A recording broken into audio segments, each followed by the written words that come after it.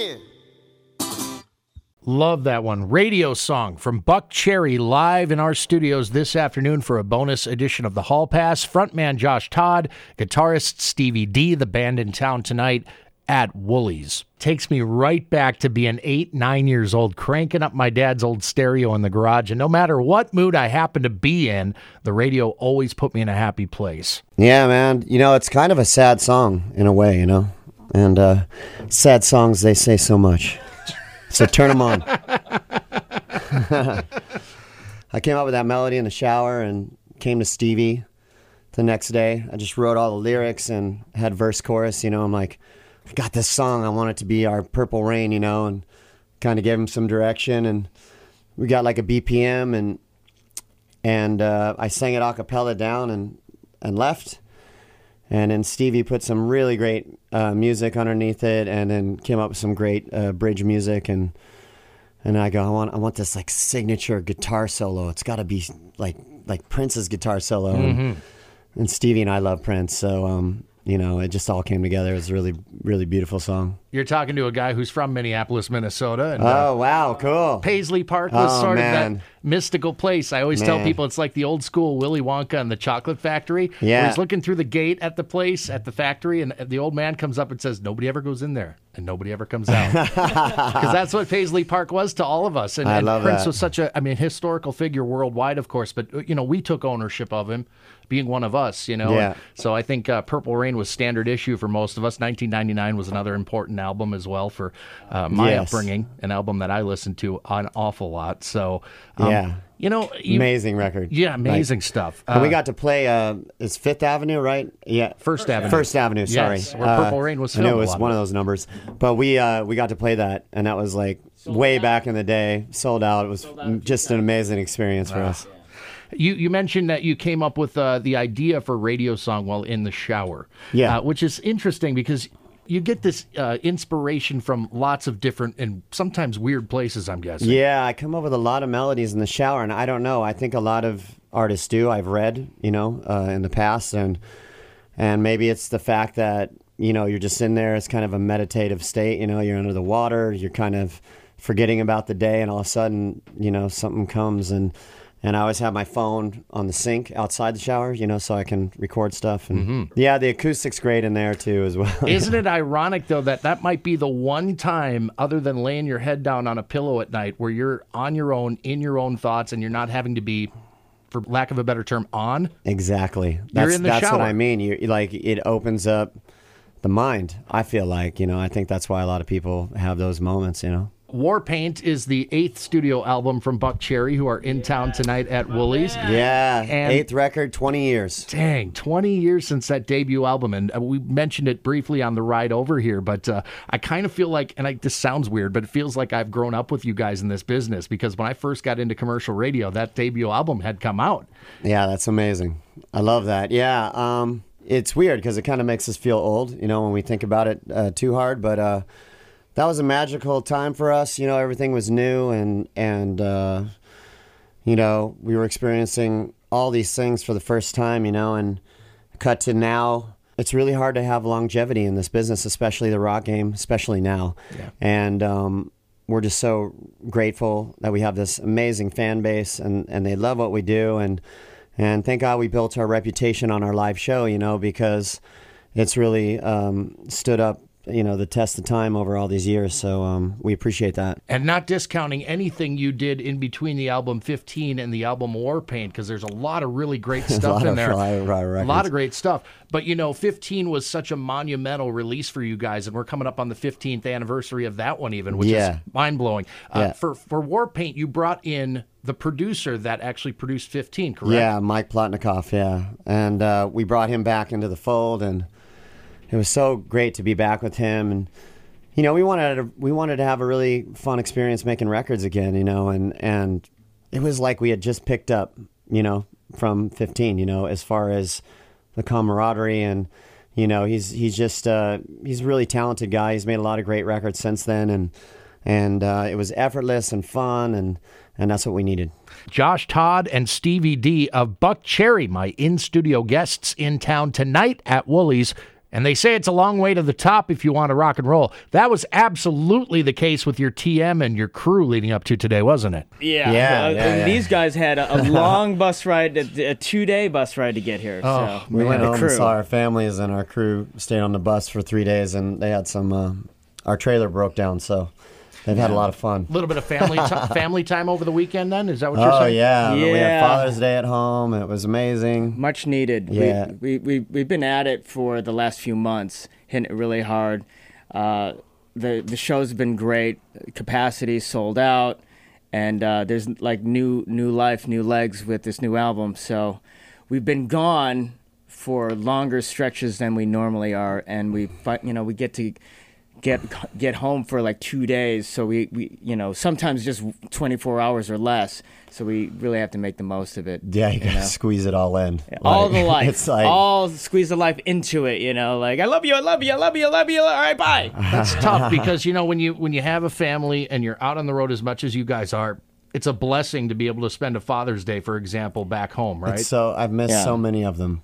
We've spent lots of Thanksgivings in hotel lobbies, Birthdays. And, you know what I mean? So it just makes it really special. But the flip side of the coin is when we're home, we're there, we're present, 24/7. Very present. We don't have anything else to have to go to, and so it's really quality time. But it's like cramming it all in for sure. I get that. Yeah. This is Laser 103.3. More of today's Hall Pass with in-studio guests Josh Todd and Stevie D of Buck Cherry playing Woolies tonight in support of the band's new album, their 8th, entitled Warpaint. The business model has changed so much for bands, and you can't expect to sell 1 million units like you used to. Yeah. So You have to completely detach from that, and it's really hard. But it's a good sign, isn't it, that you guys are selling out venues all over the place? Yes. They still come out to see you. Yeah, that's the thing, That's what I was talking about earlier about our reputation for our live show, thank God, because who would have thought this is what was going to be going on? It's crazy.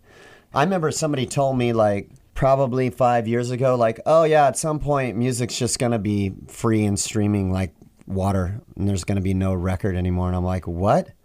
And when they said that to me, I was like, wow, that is crazy. And it's happening right now.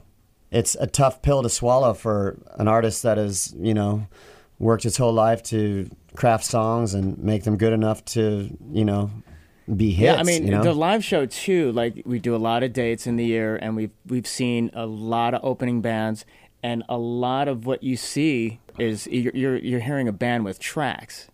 And so that's another tough pill to swallow when you've prided yourself and worked really hard at being good at what you do, playing guitar, singing, and you go see these younger bands, and half their show is coming out of a laptop or an iPad. Yeah, I don't think the general public knows what is going on with rock music. Josh, we had this conversation when you guys played Laserfest in 2012, I want to say it was. Yeah. We had this conversation backstage about how many bands were even doing it back then. And here we are, fast forward 7-some years. It's 2019. It's the norm. It's the norm. That's crazy to me. Like, I can count on one hand some of the bands that don't play with tracks, and the band that we're touring with now, Joyous Wolf, they're a young band, early 20s, that don't.